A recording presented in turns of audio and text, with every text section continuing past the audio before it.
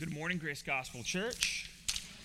I'm very happy to be here with you all this morning and going in through the scriptures to learn with you all. We're in the middle of a series called Thinking Biblically. Now, Satan is the ultimate deceiver whose end goal is for humanity to have a distorted image of truth, to blind people to their need for Christ by making good appear evil and evil appear good. He does so by controlling the world's thoughts, by playing on human emotion, by deception, but it is ultimately all rooted in having humanity ignore the source of truth, which is the Word of God. Therefore, it is important as we go through the series that we let the Bible, which is the source of proper thinking, be our guide to define what good and evil is, what God is, what His holiness means, and what our need is, as we just seek to clarify on the lies that the enemy has been spewing into our culture, so that the world may understand good and evil, the biblical God's holiness, and the need for salvation in Christ. And today, we are dealing with this issue. We are going to the Word of God to clarify on this issue of abortion, human value in the womb.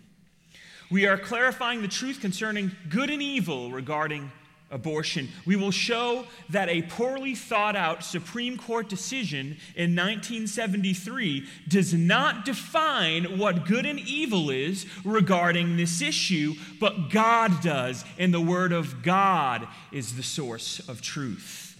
Remember Paul's message last week: the government has limits. Legislation cannot be the arbiter of morality, as all sorts of injustices have at one point been legal. Look at slavery. Look at interracial marriage.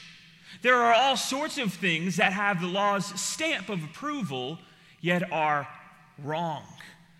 Therefore, the law cannot be the source of morality, and it certainly is not here. We need something deeper. We need something more powerful than 9 flawed humans' thoughts regarding this issue. We need the thoughts of the Creator of the universe. We need the thoughts of the perfect one. And thankfully, and lucky for us, He has shared His thoughts through the scriptures. So we don't have to navigate this issue of abortion just on how we feel. We can look at the truth and see what the Word of God says concerning this matter.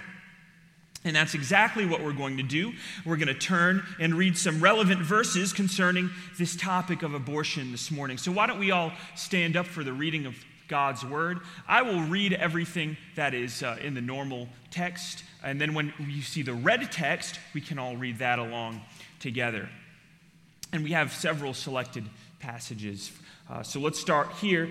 It says, "But God said, 'Let us make man in our image, according to our likeness.' God created man in His own image. In the image of God He created him. Male and female He created them.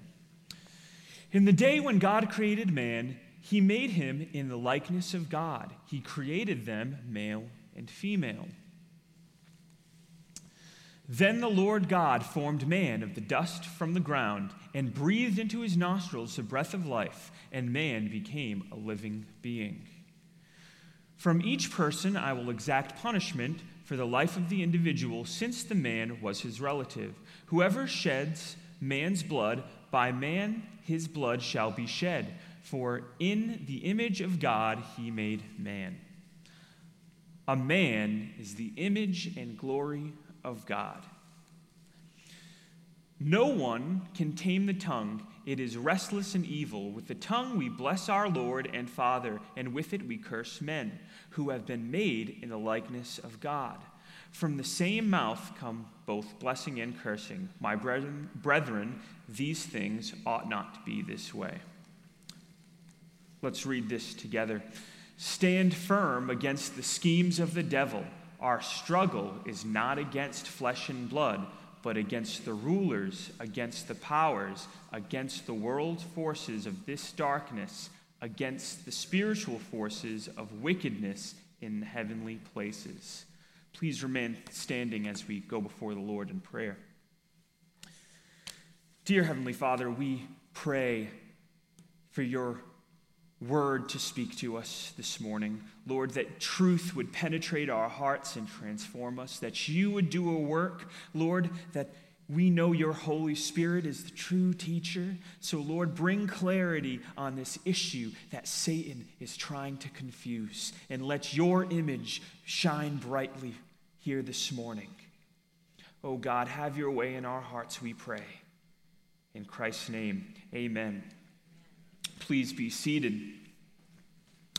So, before we actually dig into this, we need to say our purposes for addressing this issue. And that is, again, to shed truth where Satan has caused deception, but it is to offer reconciliation, to offer grace, to offer forgiveness. So I'm going to spend some time talking about how we should treat people who have had an abortion or performed an abortion before we get into the sinfulness of it. Because if we're just focused on the controversial nature of this topic, friends, we miss the point. This is about letting people know that Jesus loves them and that he's died for them. And God's forgiveness, God's grace needs to be at the forefront of our minds as we navigate this issue. The whole point of this message is, yes, to understand sin, to make sure we know what good and evil is, but really to offer grace and forgiveness through the preaching of the Scriptures, through the proclamation of the great gospel. This is Grace Gospel Church, and that's what we want to give people, a gospel of grace. We need to keep that in mind. And I'm reminded of the Apostle Paul's own testimony. He's writing Timothy in 1 Timothy chapter 1, verse 15, and he gives his own testimony. He says, "It is a trustworthy statement deserving full acceptance that Jesus Christ came into the world to save sinners, among whom I am foremost. Yet this reason I found mercy." Here's why Paul found mercy. "So that in me, as foremost sinner, Jesus Christ might demonstrate his perfect patience as an example for those who would believe in him for eternal life." Anyone who says abortion is beyond salvation does not understand what the Apostle Paul was saying here in the inspired word. They are rejecting a statement that Paul has clearly said deserves full acceptance. And that statement is that Jesus Christ came to save sinners. Paul uses his own story as proof. He says, "Hey, look at me. You know what I was doing. I am a murderer at heart," which, by the way, is relevant to today's topic. But nonetheless, Paul himself, he was a murderer at heart. He sought to persecute and kill Christians who are humans made in God's image.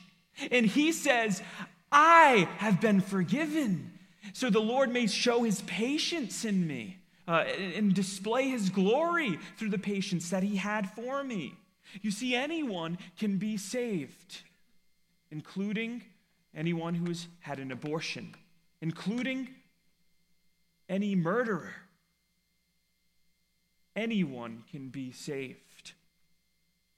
So even though today we will call a spade, even though we will use the Scriptures to show abortion is murder and therefore sin, understand the reason we call out sin is only to offer grace and forgiveness to those who would hear it.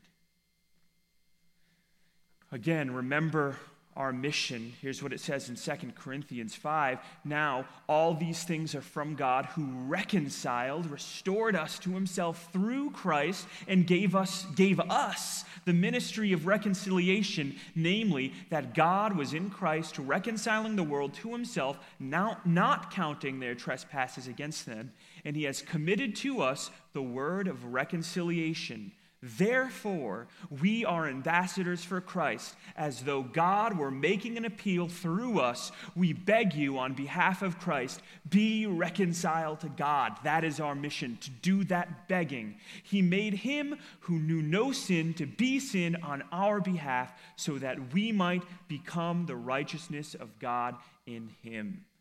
That is our goal. That is our mission, to proclaim reconciliation. That is the goal of this morning as well. Do not let Satan deceive you and so offend you to ignore the end goal and to miss out on the beautiful forgiveness and reconciliation that the Lord has.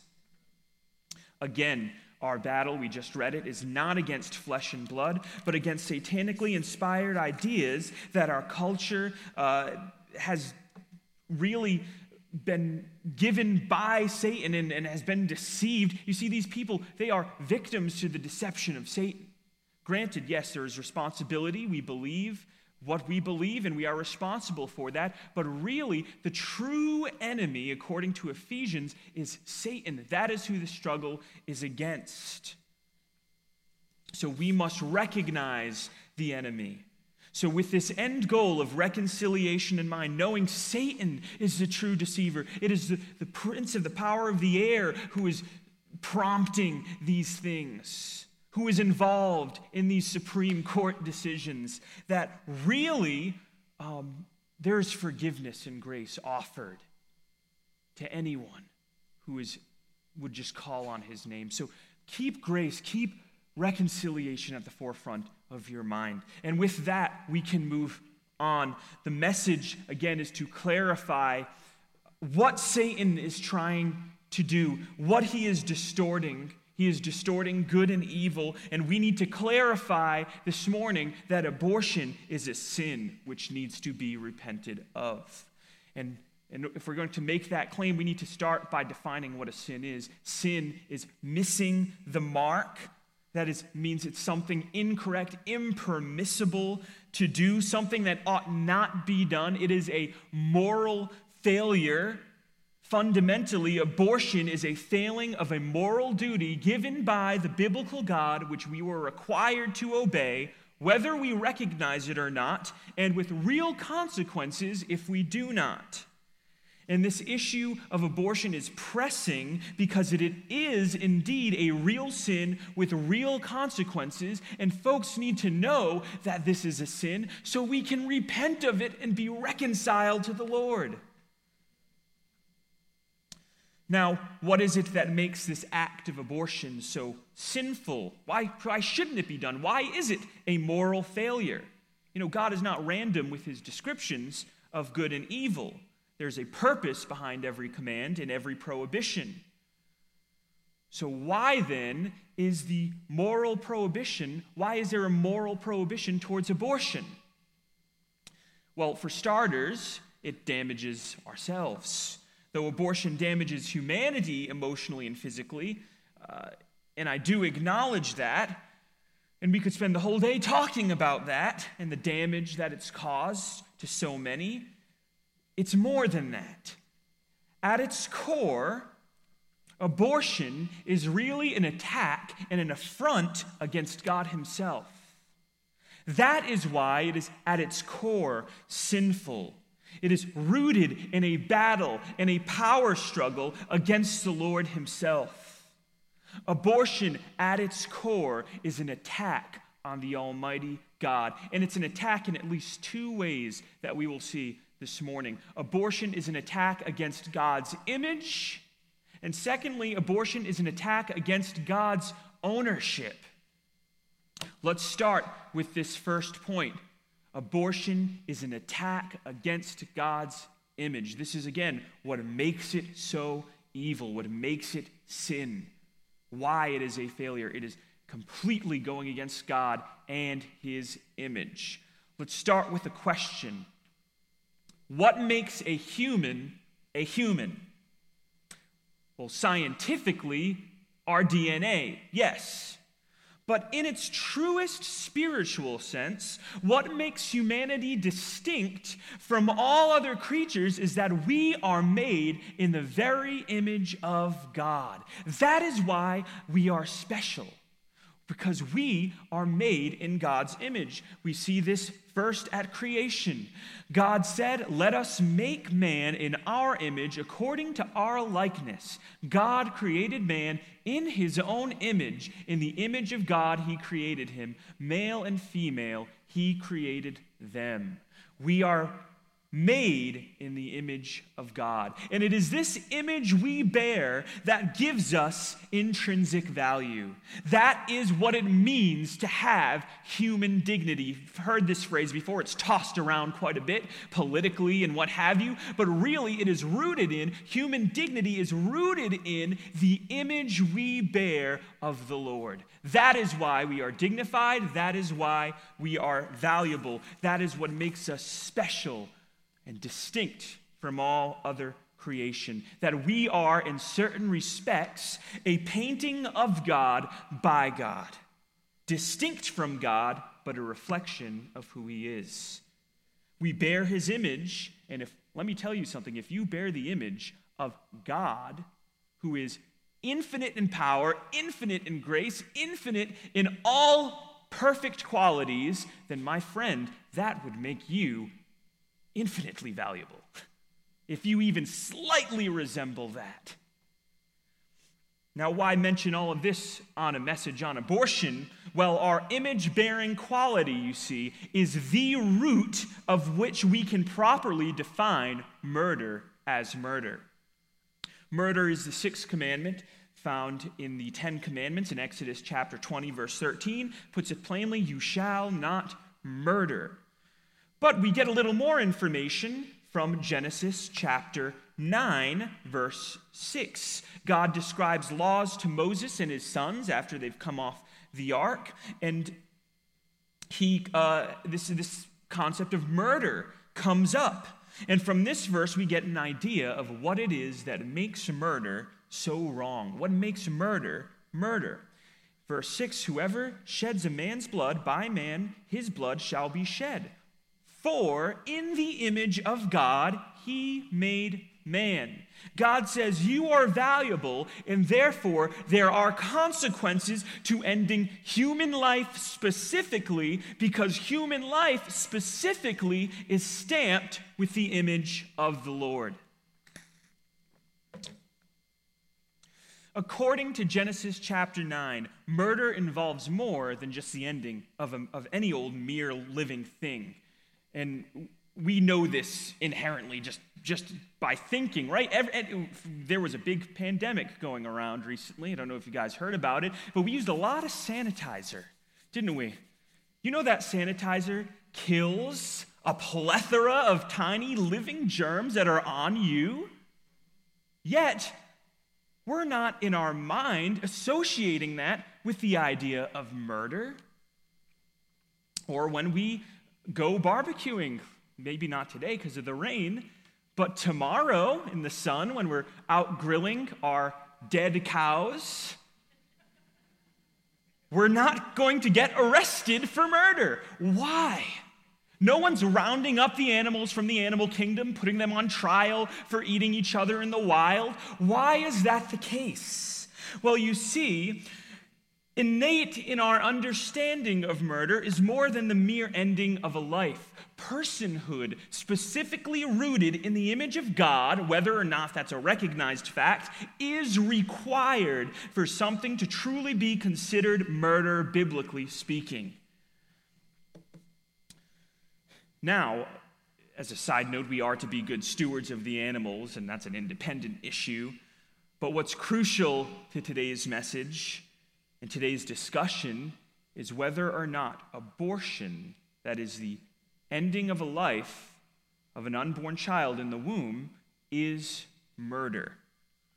Here's a pretty good working definition for this morning of murder. Murder is the intentional and successful attempt of ending the life of a human bearing God's image who is undeserving of such a death. I wouldn't say it's airtight, but it's a pretty good framework to work with as we continue the discussion this morning. And you see, the focal point this morning, the premise on which everything stands or falls, is an understanding of this following truth. Humanity, including unborn children, are made in the image of God and thus persons of value who are murdered when aborted.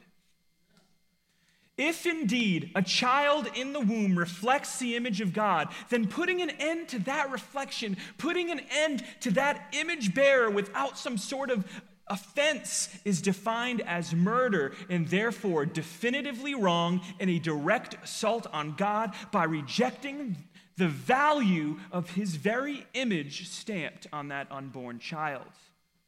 You see, that is at its core why it's wrong. It is a rejection of God's image, not understanding the image of God properly the way it is. Every time an innocent human life is ended, an image bearer is not valued properly.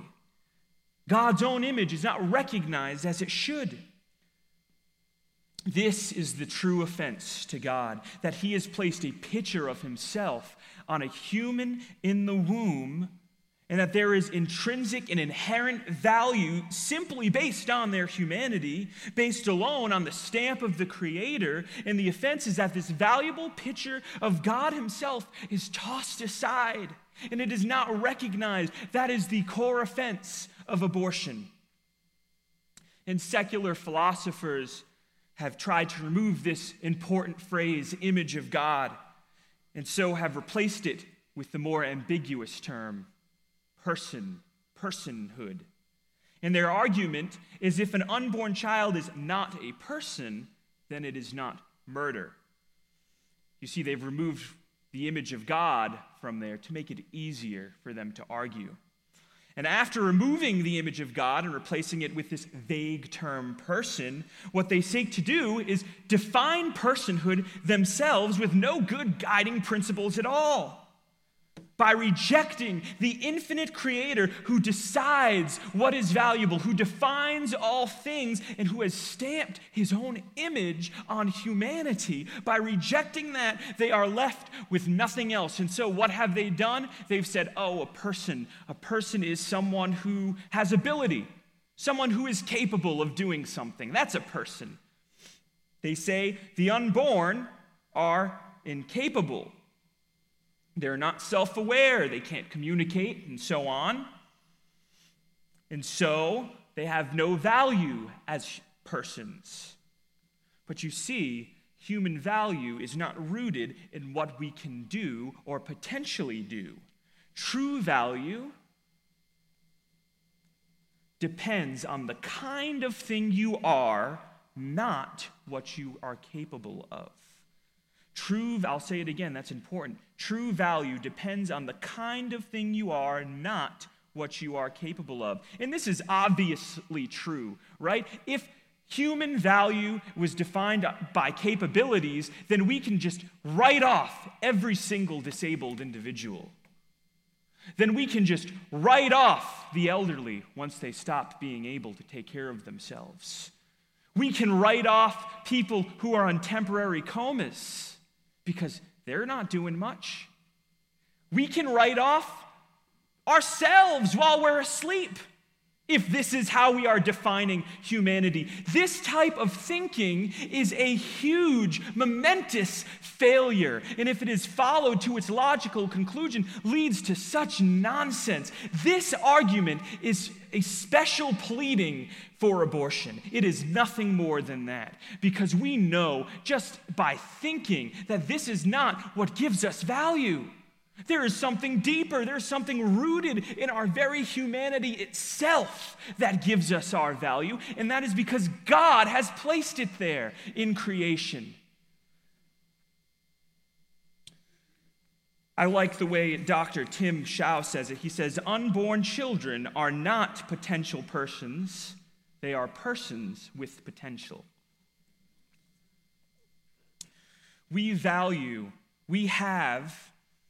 Well, you see, our personhood has little to do with capability and everything to do with the kind of thing that you are. Humans, we have value just because we reflect God. That alone, that God has declared it, infinite God who defines all things, looks at humans, says, you're in my image, therefore we have value. Nothing more. Now, there's other things that play into it, our moral duties and what have you, but we have human value just based on the fact that God has declared it. And for those who are having a tough time with this, this is an example of what I mean. Here is a beautiful diamond. It's called the Blue Diamond. And it right now, I believe, resides at the Smithsonian Museum. And basically, its function, the purpose that it serves is you look at it. You look at it, right? And it looks good, and people go and visit it. And maybe if someone were to get and obtain this blue diamond, maybe they would wear it for an aesthetic purpose, or maybe diamonds are the hardest substance, maybe they're cutting something with it. I don't know. Pretty useless overall. It doesn't have much ability.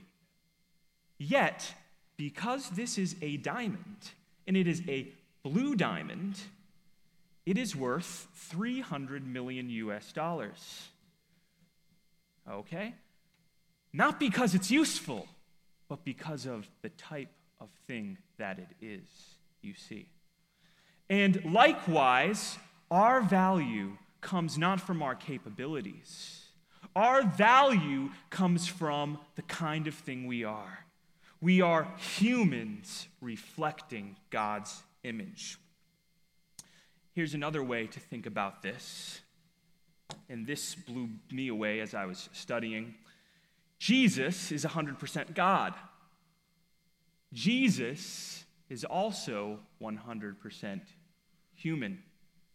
Therefore, the mere existence of our human DNA gives us distinct value from all other creatures because it is in a very real, in a literal sense, a shared feature between God and man. That blew me away. God didn't come in the form of a dog. God didn't come as a cat, because those things don't bear his image. Those things are not valuable. God came as a human. God is 100%, Jesus is 100% God, 100% not dog, human. The Word became flesh and dwelt among us. And friends, God revealed himself through Jesus. And if Jesus shares humanity, Jesus shares human DNA, then therefore, at the very, very least, any single form of unique human DNA is infinitely valuable since God himself has become a human. And if value is rooted in this way, related to God's image, related to Jesus Christ himself, this changes everything. This changes everything. And here's the argument of genetic science.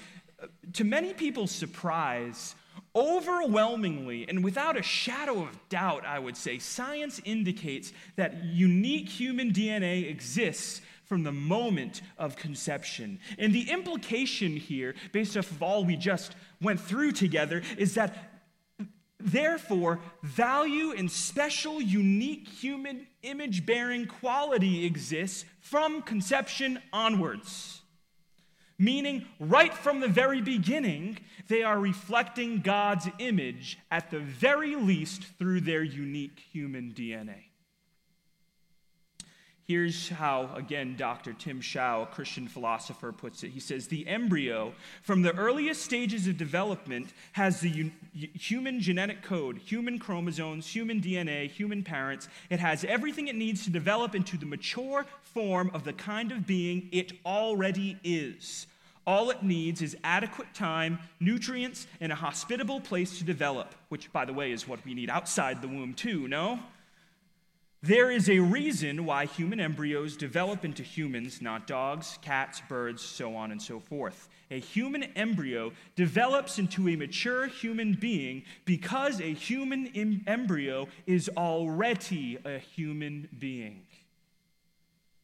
And this is not merely scientific. I know some of you guys, oh no, I hope he's not going to show the double helix.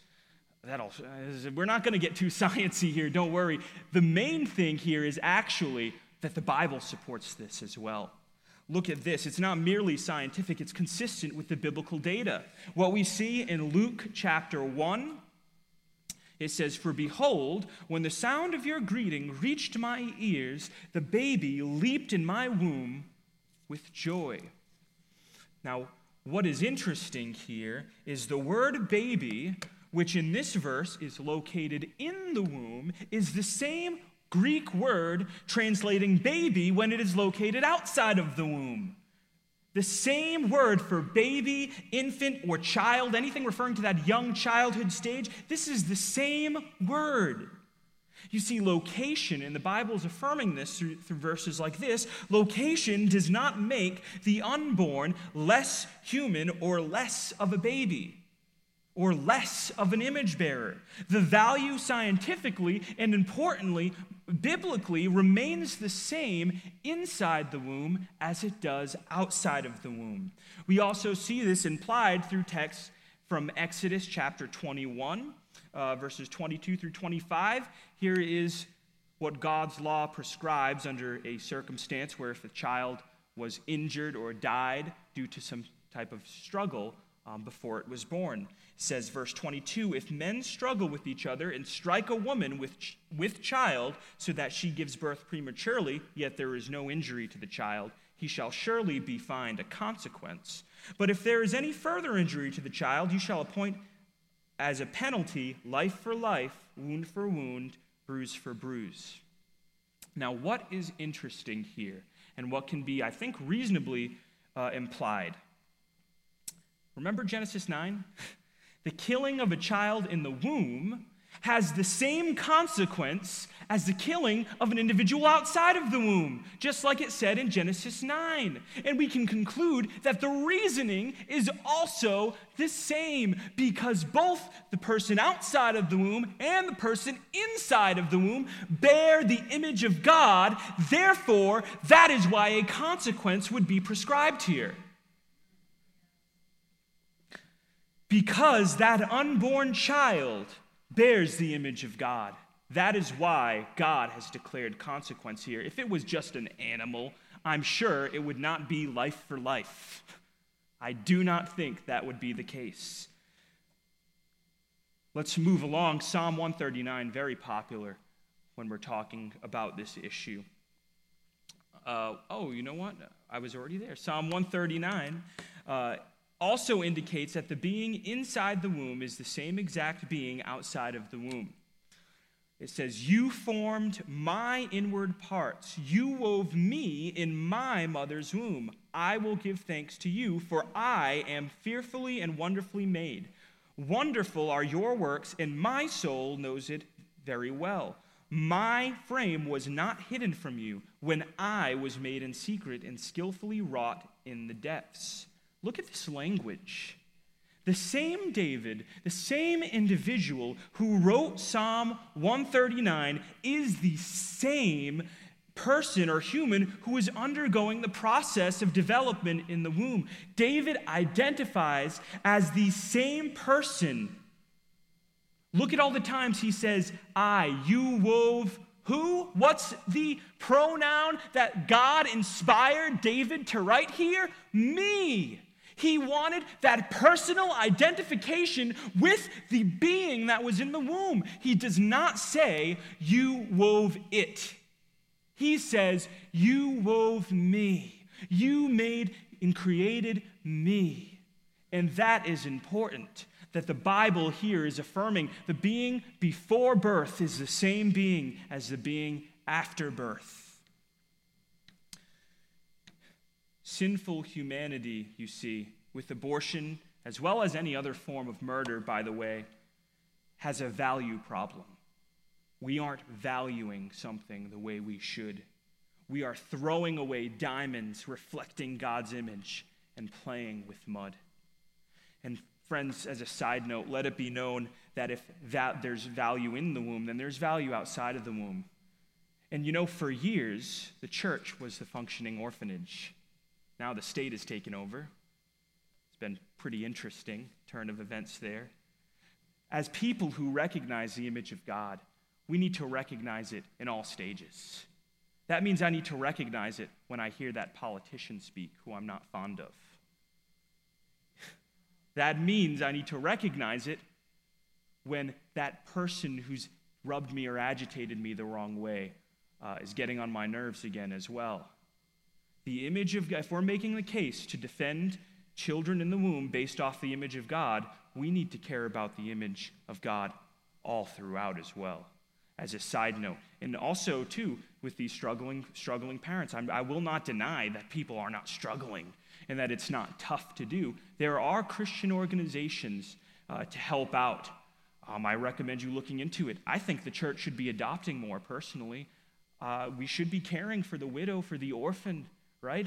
I think that that's something to pray and consider as a side note as well. But nonetheless, a child is a child in the womb because they have God's image in their very human nature. You see, that's where their value comes from. Science confirms their humanity, and the Bible confirms their worth. They are the same inside as outside. Here's what it says in James as a closing note with this point. It says, "No one can tame the tongue. It is a restless evil. With the tongue we bless the Lord and Father, and with it we curse men who have been made in the likeness of God. And from the same mouth come both blessing and cursing. My brethren, these things ought not be this way. And if these cruel words towards an image bearer are wrong biblically, how much more abortion? How much more when we take that image of God and we don't even recognize it, we toss it aside? Most of our problems are, as humanity, getting along with one another, and even a lot of our problems with God is because we do not recognize the image properly. We have a value problem, and abortion attacks that image, attacks the image of God. But there's another important thing at play here. Abortion is also an attack on God's ownership. And this is related as well. One common objection that you hear, and in fact the basis for the flawed legal framework for abortion is that one has the right to do with one's body what one wants so long as it doesn't harm anyone. And many try to justify abortion with this idea of self-ownership, my choice, my body, my choice. And this is just a failed philosophy. It fails for a few reasons. I won't spend too much time. I had a lot here, but I think I'm going to just pass by some of this for time. For starters, we just made the case that scientifically that is unique human DNA at conception. If something has unique human DNA, guess what? Not you. It's not you. If it has your unique human DNA or your own DNA, you can get tumors removed. There's nothing wrong with that. But if it's unique human DNA, that is not really scientifically you. So that's the first problem. The second problem is we say it doesn't cause harm. Well, for one, it causes harm to the child, but even if you say that's a part of the body, it causes tremendous harm. It's caused tremendous emotional harm that I know anecdotally, that I have seen. It's caused tremendous harm to fathers that are often disregarded sometimes, and they have an emotional aspect to play, whether or not they're present in the picture. They still deal with some of these repercussions, and it also causes potential harm. Think about these children, who they would be. Maybe they would have a cure for cancer, right? We just don't know. We're not in a position to make such a radical claim like abortion causes no harm to people. But lastly, and most importantly, and this is where we're going to kind of land the plane, no human has absolute authority over oneself anyway. No human has absolute authority over oneself anyway.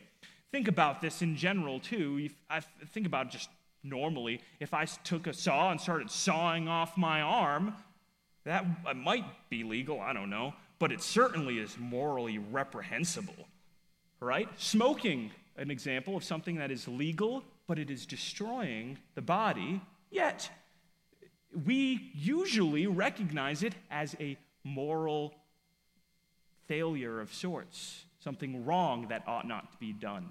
So just because you think you have control over your body, it doesn't necessarily follow that just because it doesn't follow that we have control and authority over ourselves. We can do plenty of things to harm ourselves, and it just doesn't sit right with us. And why? It's because we do not really own anything. We are stewards of all we have. That's the point. That's the point here. I'm going to land the plane here that we are stewards. In our mind, we understand that a person does not have absolute authority over themselves, that a mother does not have absolute authority over the unborn child. All of these things belong to someone else. They belong to the Lord, right? Look at this. God owns everything under heaven and under the earth. It's all his. The heavens are yours, the earth also is yours, the world and all it contains. You have established them. I don't think it's a coincidence here, too, by the way, that he first starts with talking about God owning everything. God owns this, God owns that, and then ties it directly to him establishing or creating those things. Anything God creates, he owns. Just like if you were to take paint and paint a beautiful portrait, who would be the original owner of that portrait?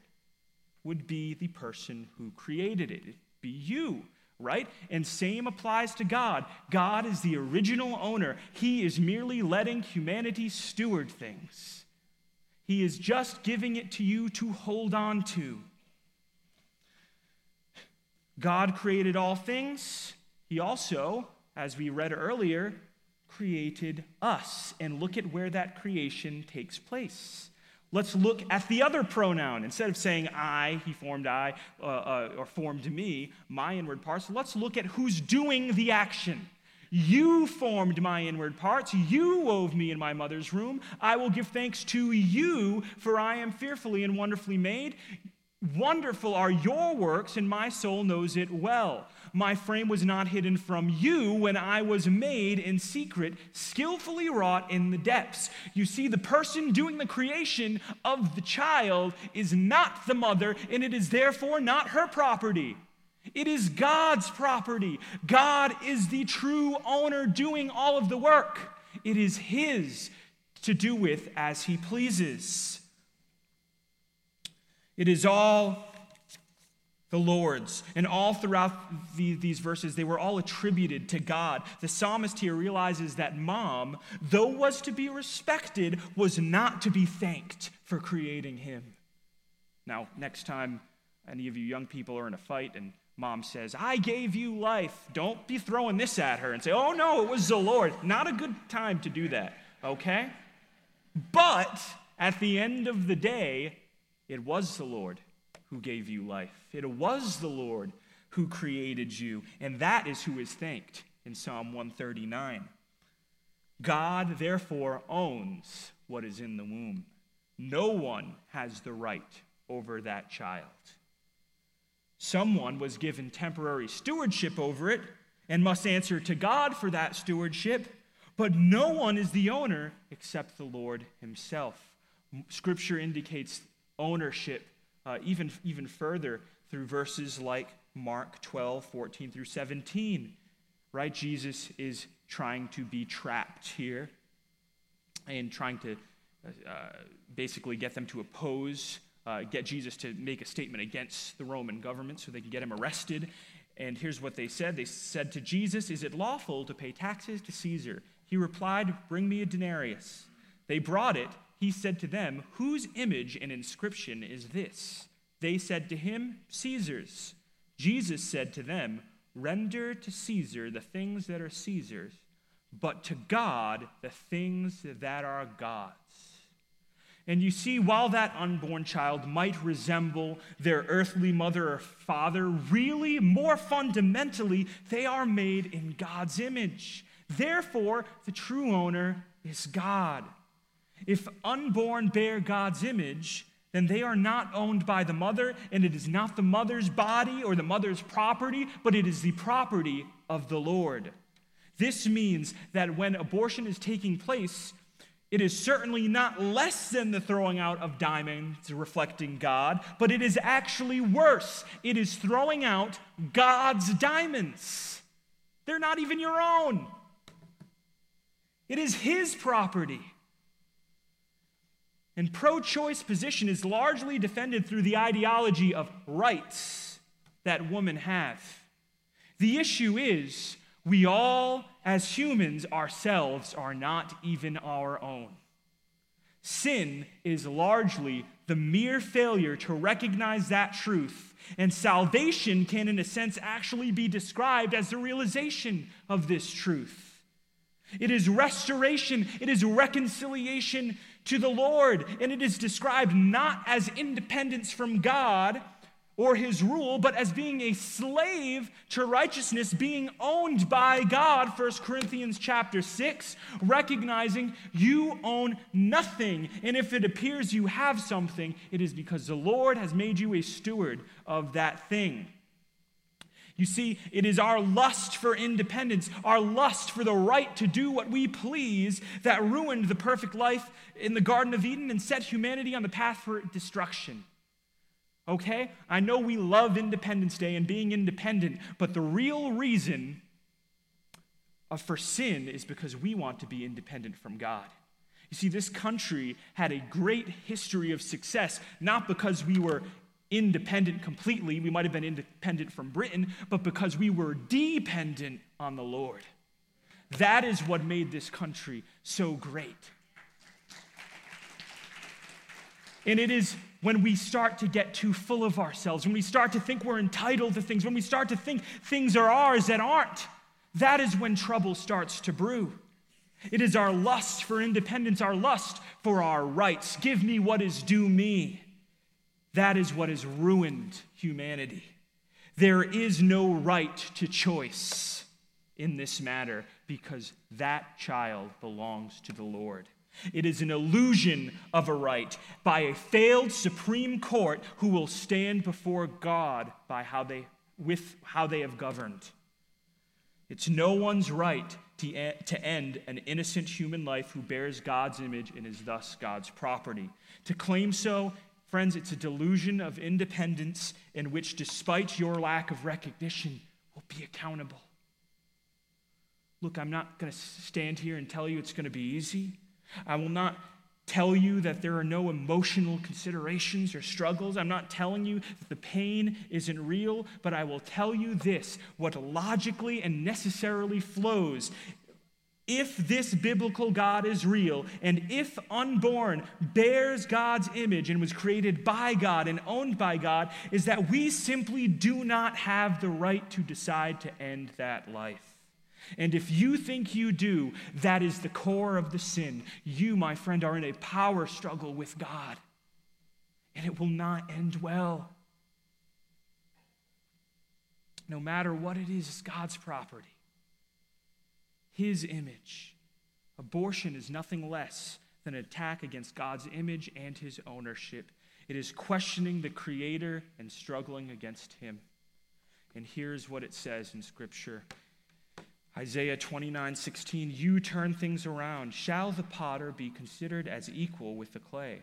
What is made say to its maker, he did not make me? Or what is formed say to him who formed it, he has no understanding? That is what is taking place when we abort our children. We are questioning the maker. These are obviously rhetorical questions in the Scripture with an answer of no. Man is constantly trying to deny God what is due him, and they want it for themselves, but it is God who owns these things. It is God who makes the call. And it is this struggle, this lust to be like God, that is the definition of sin. And with sin, with this tension and battle against God, there are consequences. One can claim a right all they want, but what they are actually doing is quarreling with the Almighty. And here is what it says happens when we quarrel with God. It says, woe to the one who quarrels with his maker, an earthenware vessel among the vessels of earth.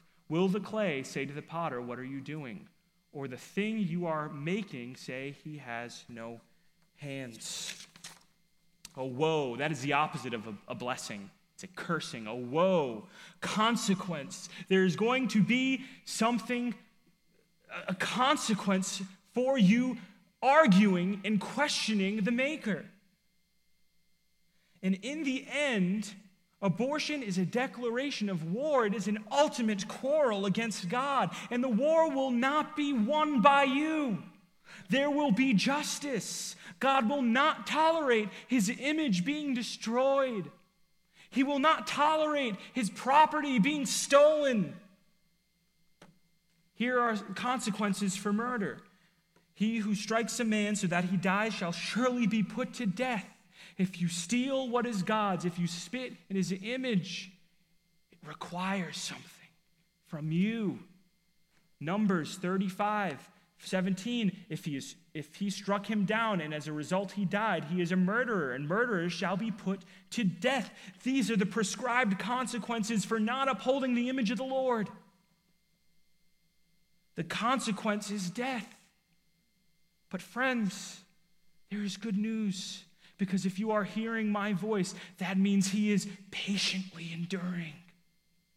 He is not bringing the hammer down on you because he has already brought it down on someone else. Christ took that consequence, took the punishment that you deserved for tarnishing his image, and hung on a cross for you so that you might repent. Again, remember our end goal, reconciliation. The Lord wants you. He wants to be at peace with you. God granted repentance. Remember Paul in his testimony in 1 Timothy, God granted repentance to even Paul who sought to kill Christians. And he can grant the same repentance for you and raise you up and allow you just to be used for his glory. You can have a new life in Christ. Friends, hear me. We're not here to judge you. In fact, we can't. I'm incapable of judging you, really. God alone judges. But God doesn't even want judgment. He wants a relationship with you. He is patient, it says in Scripture, not wanting any to perish, but all to come to repentance. Repentance that is change and about face, a changing of your mind, turning from your wickedness. Stop warring with God. Stop quarreling with him. Stop destroying his image. Stop claiming what is not yours, but to say, God, it is yours. It is all yours, including me. I surrender. That's possible today, but it will not always be possible. Do not let your heart be hardened, friend. That's what Satan would want. He would not want nothing more than for you to be so offended by the truth that you turn and walk out of this place and reject the Lord's grace. God wants to forgive you. He's not out to get you, because Jesus Christ, he is indeed 100% God and he is 100% human. And because of that, he was able to pay the price for our sins. To any who would believe, any at all, even those who have partaken in the sin we have discussed this morning. Abortion attacks God's image. Abortion also attacks God's ownership. But also understand that there is forgiveness for these things, friends. Are you thinking biblically about abortion? I hope you are. Let's pray. Dear Lord, we thank you for this word. We thank you for your truth. We pray that it penetrates our hearts, that it transforms us, Lord, that we leave this place really valuing your image. Oh, loving the Lord your God with all your heart, soul, mind, strength. And if we're doing that, naturally we're going to love the image. So, Lord, we pray that we would love one another, that you would do that work in us, Lord, and allow us to value you as you ought to be valued and to give you what is due you. We worship you and we praise you. We pray this in Christ's name. Amen.